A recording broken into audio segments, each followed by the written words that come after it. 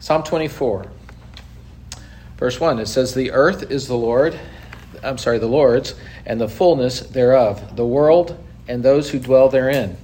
For he has founded it upon the seas and established it upon the rivers."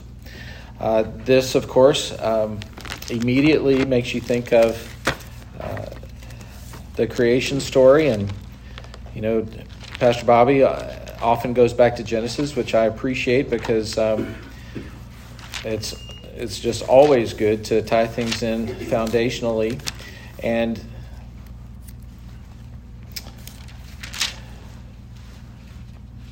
from the very first verse, "In the beginning God created the heavens and the earth. The earth was without form and void. Darkness was over the face of the deep, and the Spirit of God was hovering over the face of the waters." So here we have this concept of the waters and there being kind of chaos, and then God creating the earth. And so here we have this reference in verse 2, "For he has founded it upon the seas and established it on the rivers." That kind of just looking back to that creation time. By the way, I've mentioned a couple times, and many of you are aware of Pastor Tim Keller's passing a month or so ago. I listen to his podcast, which they're releasing sermons from, when he was pastor of Redeemer Church there in New York. But where they're releasing sermons now, he's doing a series on the big themes of the Bible. And obviously creation is one of those themes throughout the Bible. And the garden and marriage and all those things that are established in Genesis. So I would highly commend that to you. Verse 1, "The earth is the Lord, the fullness thereof." So I think we can all recognize that God is creator, and as a result, he has the authority to do whatever he wants with this, right? And so the rules that he established for Adam and Eve, the consequences for when those rules were broken, all of that is totally his prerogative. And we have to accept that because he is the creator. He founded it, it says. Everything is his. This is, of course, in contrast to many local gods, you might say. Their sphere of influence was very limited. Not a lot of gods claimed influence over the entire earth, let alone having created the entire earth. But, of course, our Lord God definitely qualifies for that. As we look, you can, and I've written in my margin, as one commentator suggested, we've got the Creator God. Verses 3 through 6 that we'll look at next talk about the Holy God. And then verse 7 through 10, our glorious God, or glorious King. First of all, the Creator God, who has all authority to do whatever he wants, however he wants. And as Pastor Keller made the comment in a podcast I was just listening to this week, if you want to know what's wrong with the world, you just have to look at how it deviates from how God made it. And it's not a big mystery. If you want to know why people don't get along, it's because people don't get along when there's sin in the world. Adam, as soon as he was confronted with his sin, what did he do? Well, take Eve. Just deal with her. It wasn't my fault. I mean, immediately throwing her under the bus, if there were a bus back then. That just this, we recognize easily this, broken relationship with God, but immediately sin, there's broken relationship between people, and because you broke the Creator's rules. Verse 3, "Who shall ascend the hill of the Lord? And who shall stand in his holy place? He who has clean hands and a pure heart, who does not lift up his soul to what is false and does not swear deceitfully, he will receive blessing from the Lord and righteousness from the God of his salvation. Such is the generation of those who seek him, who seek the face of God of Jacob." who shall ascend the hill of the Lord? And then it says, the one who has clean hands and a pure heart. As you think about this passage, it calls to mind this strange,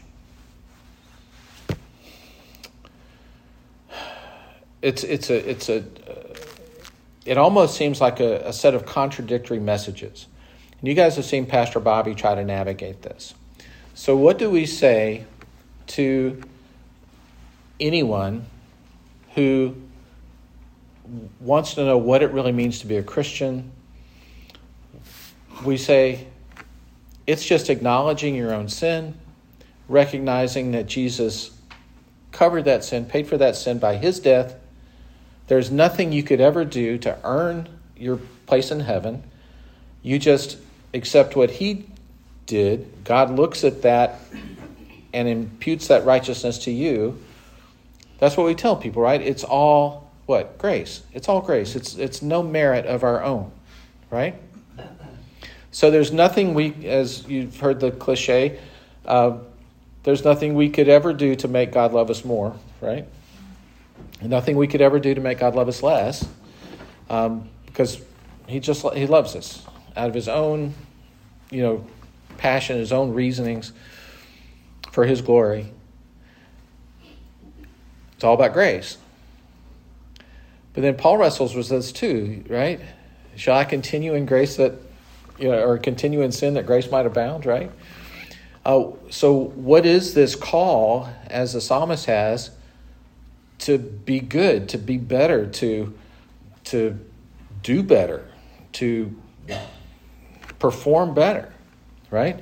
It says, who gets to ascend the hill of the Lord?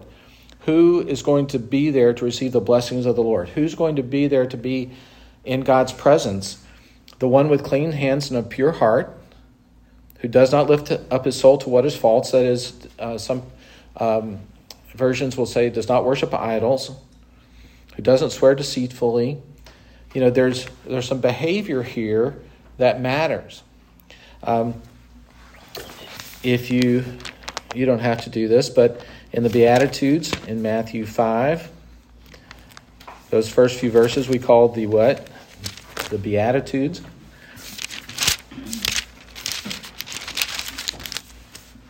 Verse 8 of Matthew 5 says, "Blessed are the pure in heart, for they shall see God."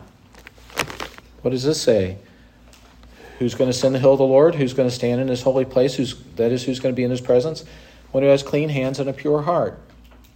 So, even though our conduct doesn't make us right with God in terms of our salvation and being grafted into his family and so forth, it does appear our conduct matters to God, right?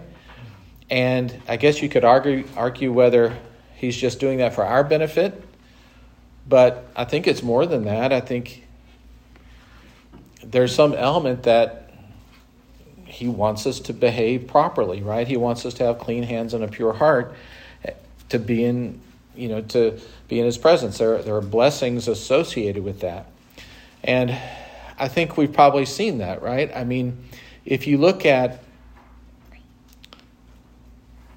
although you can have people that God has just graciously plucked from families that were dysfunctional and situations that were horrible and bless them, how many of us have been blessed by not just godly parents, but godly grandparents and godly great-grandparents, and this generational blessing? And I think this maybe gets at some of that there are benefits to good conduct.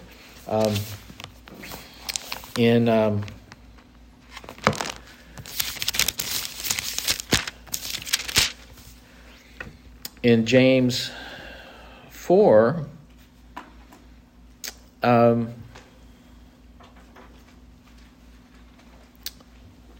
there's so many things, but it says God opposes the proud, gives grace to the humble. Submit yourselves therefore to God. Resist the devil, he will flee from you. Draw near to God, and he will draw near to you. Back to James 4. I was reading, it says, God opposes the proud, but gives grace to the humble. Submit yourselves, therefore, to God. Resist the devil, and he will flee from you. Draw near to God, and he will draw near to you. Cleanse your hands, you sinners, and purify your hearts, you double-minded. Here we have this same concept put together in this verse about cleaning your hands and purifying your hearts. And what does it say in Psalm 24:4? He who has clean hands and a pure heart. In other words, yes, you're clean outwardly in the sense that people can observe your conduct, right? So you are, walking the walk. You're doing what you should be doing. But the clean heart part is to guard against the Pharisee thing where you're not just doing the right thing, but you're doing it for the right reason, right? The Pharisees were very good at doing the right things, but for horrible reasons, right? So Jesus' message to them was all about what was happening on the inside of them, that was where the death and decay and the horribleness was on the inside. So here we have in this one passage this call to having clean hands and a pure heart so that you can be in God's presence, and so that, verse 5, he will receive the blessing from the Lord and righteousness from God of his salvation. Now we know our righteousness comes, imputed to us through Jesus, but in Old Testament speak, there's blessings from the Lord. We, as a denomination, I'm not sure we focus on this concept of blessing as much as maybe some traditions do, but it's very clear here that there are blessings that we receive from the Lord.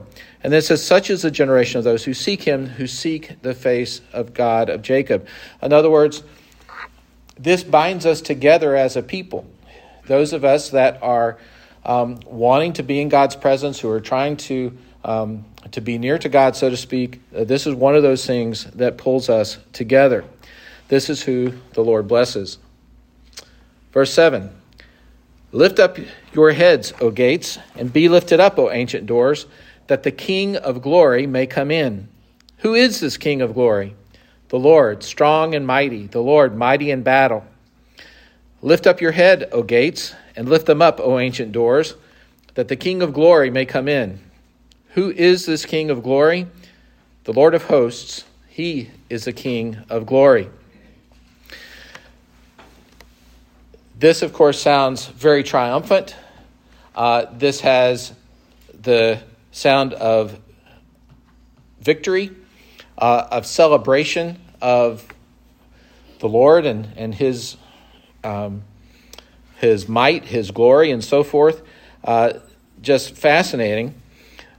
This concept of glory, we looked at one of the tasks that Pastor Bobby has the elders doing is going through systematic theology, and we're on the part where we talk about the attributes of God, and there were all these attributes of God that Wayne Grudem talks about, but then there was some that you could tell he just couldn't find a good spot to put them, and I've learned that he's so organized, it probably really bothered him that this really didn't fit properly into his outline, but he came up with some summary attributes, and one of the summary attributes of God was God's glory. And he said something I'd never really thought of before, and he had the verses, which I didn't include in my notes, but he said, God's glory is a created thing that God used to clothe himself with. That is how God chose to present himself to us, was by clothing himself in glory, which was a created thing. Because God is spirit, right? Not material, but God's glory is a real thing, and it was something he created to clothe himself in to present to us. I thought that was a fascinating concept, and probably worth your further study. But here we have this King of glory, and I think it's amazing. And of course, there's a lot of things that we think of with glory in terms of accolades and accomplishments and so forth, and all of that would apply here. As one commentator says, it does not, in fact, let me see if I can quote it.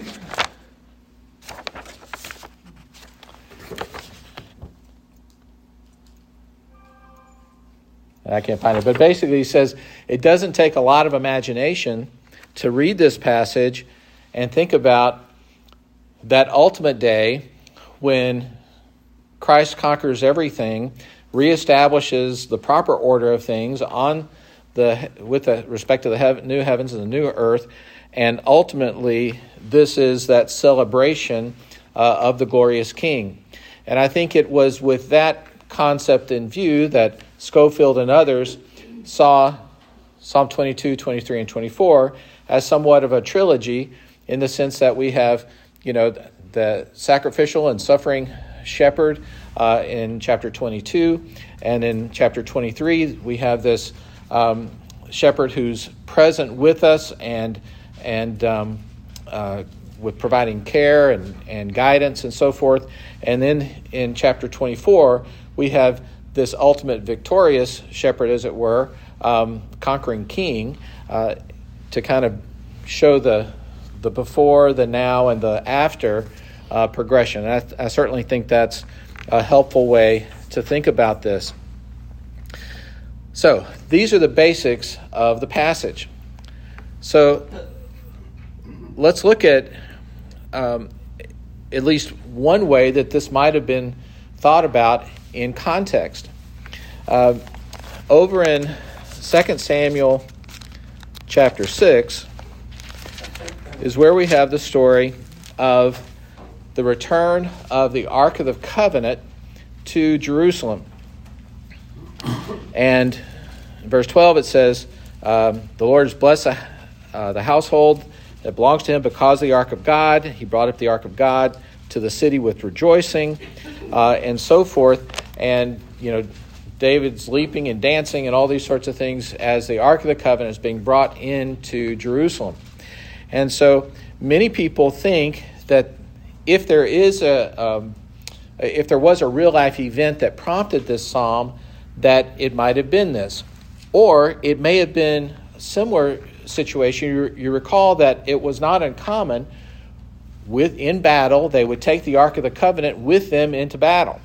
And of course, you got your Ark of the Covenant, you will not lose.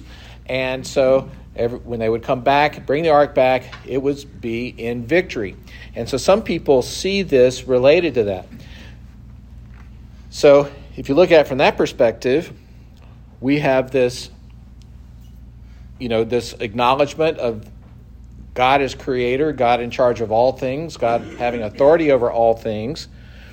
And then you have what some people think would have been perhaps some guidance for ceremonial cleansing before you kind of went into the final celebration of the return to the city.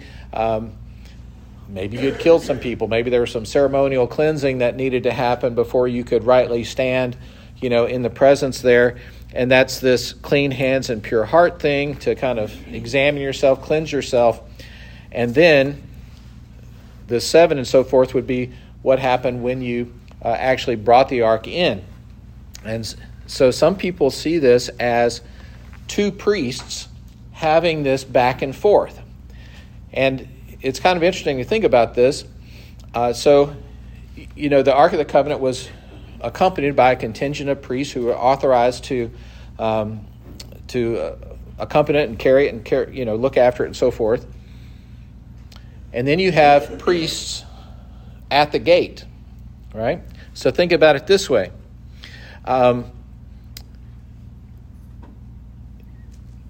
Verse 7, the priest on the outside with the ark is looking at the gates of the city and saying, "Lift up your heads, O gates, and be lifted up, O ancient doors, that the King of glory may come in." You've got the Ark of the Covenant, right?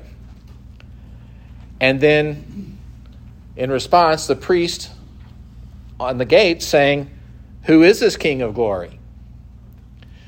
To which they would reply, "From the Lord, strong and mighty, the Lord mighty in battle. Then they would say, lift up your heads, O gates, and lift them up, O ancient doors, that the King of glory may come in. And the priest would say, who is this King of glory? The Lord of hosts. He is the King of glory. It's like almost like a responsive reading sort of thing. And I thought that was a really helpful way of looking at this. And this shows kind of how this psalm may have actually been used in worship. You know, we get used to certain forms of worship, right? And I've shared the concept before in different places that things that are familiar to us seem correct, seem right.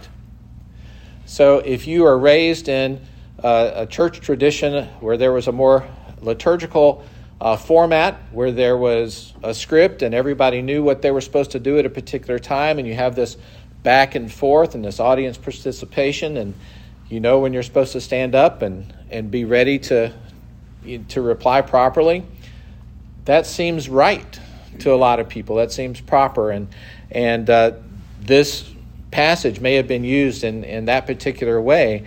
And if you look at it that way, what a great part of your worship service this would be, right? You acknowledge God as creator of all things, as having authority over all things, including yourself. And then you have this time of examining yourself.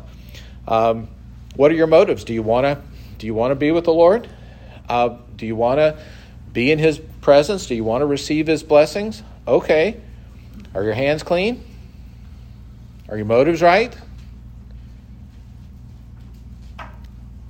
And then, if so, all right, now you can ask for the gates to be open because we're coming in. There's victory here because the Lord is mighty and strong. So, Psalm 24. Any thoughts? I thought of something when you were talking about the glory of God being a physical thing. I see that every day in nature. And on Facebook, there's a beautiful bird. I don't know the name of it, but there's a group that's nothing but pictures of birds. And I don't know how anybody cannot believe in God if they see these different birds. And that is God's glory. Plain as day, just staring me in the face. It's a physical thing. So we see the glory of God in creation. Who else picked up something from Psalm 24? Karen? It says... Hold on. I don't have my runner with me today.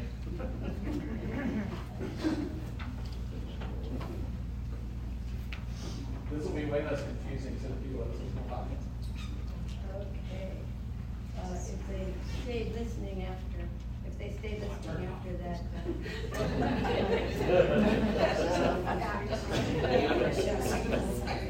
I'll help you out. No, it's not her. No, I mean the running. Okay. Try it again. Okay. Verse 4, I think it's on. Verse 4, he who has a clean hand and a pure heart. You said a lot about that. And doesn't lift his soul to an idol. And I was thinking, well, back then, their idea of an idol was the things that you bow down and worship. But we have a lot of idols now, that things that draw us away. Absolutely. Who else? I've been reading in Job, and it reminds me of that. Of Job, how he was. They tried to tell him to curse God and die and all, and he wouldn't even stand for that. I've been reading a lot of Job lately. Very good. Yeah, God often confronted Job. Did you make the world? Basically, who are you? Dave? Yeah, the verse 4 and 5. For somebody to read that, I look at this as almost a little prophetic, because for a person to read this back in that time, none of us have clean hands and pure hearts, not continually. And so there's you mentioned a contradiction earlier. There's an uneasiness there because I can't go. I don't have a pure heart and clean hands. But then he said, lift up your eyes, O gates, and let the King of Glory come in. Lift up your face to God and let Jesus come in. And he is the King of Glory. He's the one that gives you what you need. So I see that in this, although I'm sure that's not what David was thinking at the time. Amen. An excellent point that, Scripture is so rich that these words had a meaning to the people that had access to it early on, but how even richer our understanding as we see more of the rest of the story. So, excellent. Anyone else? Jim? That ties into a Schofield note where verse 3 is interpreted as, who's worthy? Who's worthy to ascend? And the answer is no one, but one. Yep. Who else?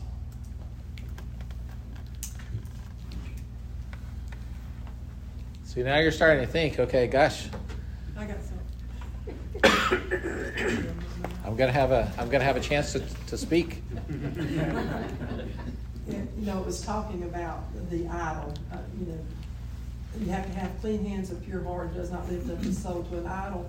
Our biggest idol is ourselves. And the only way we can get beyond that is with the help of Jesus. That's right. So we have to look to him constantly. One of the natural things that helps you get your eye off yourself is when you start to put your eyes, in this terminology, who's going to ascend the hill of the Lord? I'm looking up to that hill of the Lord. Naturally would de-emphasize what you see from yourself. Who else? Yeah.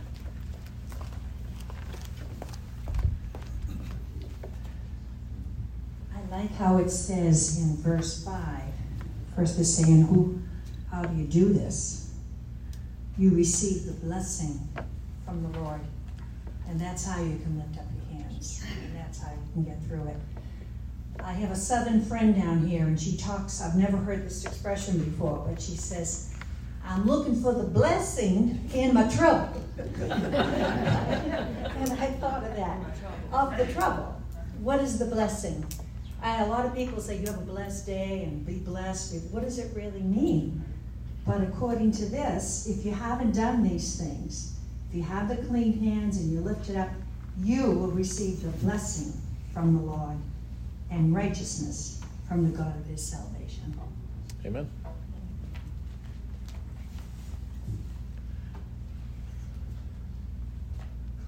Who else? See them?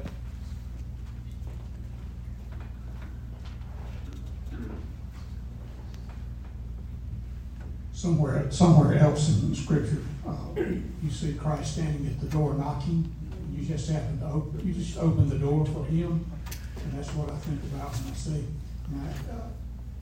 doors be lifted up so that the King of Glory can come in.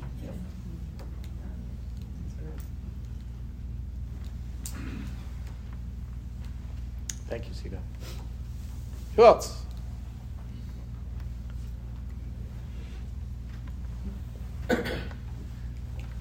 All right, so this is a win-win. So when I leave extra time for your participation, we get the benefit. But if nobody does it, we get out early. I'm not sure if I'm not sure if our incentives are properly aligned, but we may have to work on that. Anyone else? Yes, Dave. We can have clean hands unless we're trusting in Jesus. And then we're sanctified, and we can, like God the Father looks at us as if we have clean hands. Jesus' blood covers our sin. Everybody hear that? No. Okay. Clean hands only come because the blood of Christ cleanses us. Well, I'll probably forget what I said now.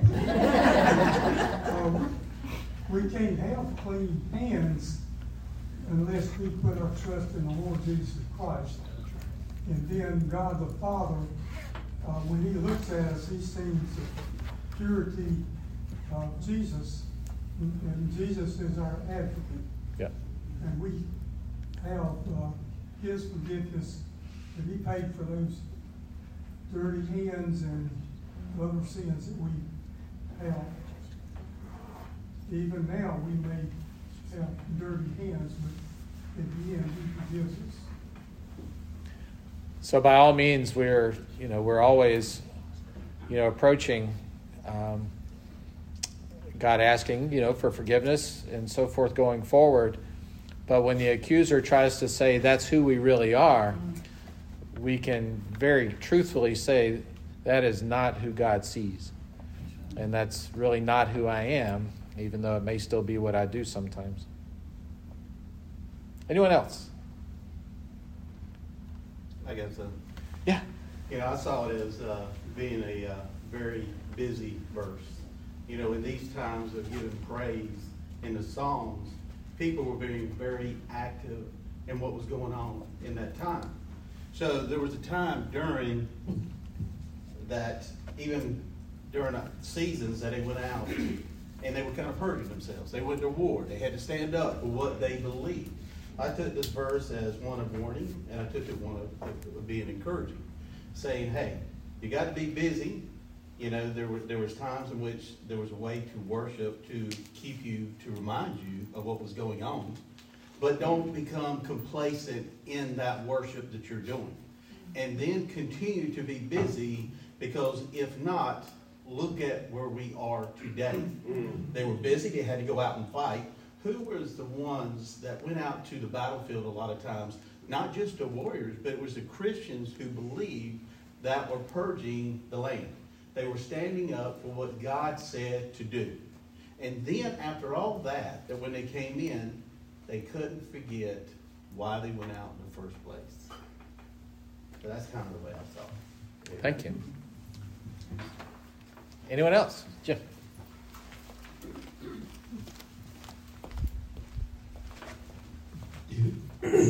David uses another title for God in verse 10. I don't know if we addressed that, but it's a favorite of mine, Lord of Hosts. It's an interesting study. The names of God are a progressive revelation of his attributes. And I don't recall the first use of Lord of Hosts, but this is one of several. The picture is a majestic one of him leading an innumerable host of angels. Yep. And saints.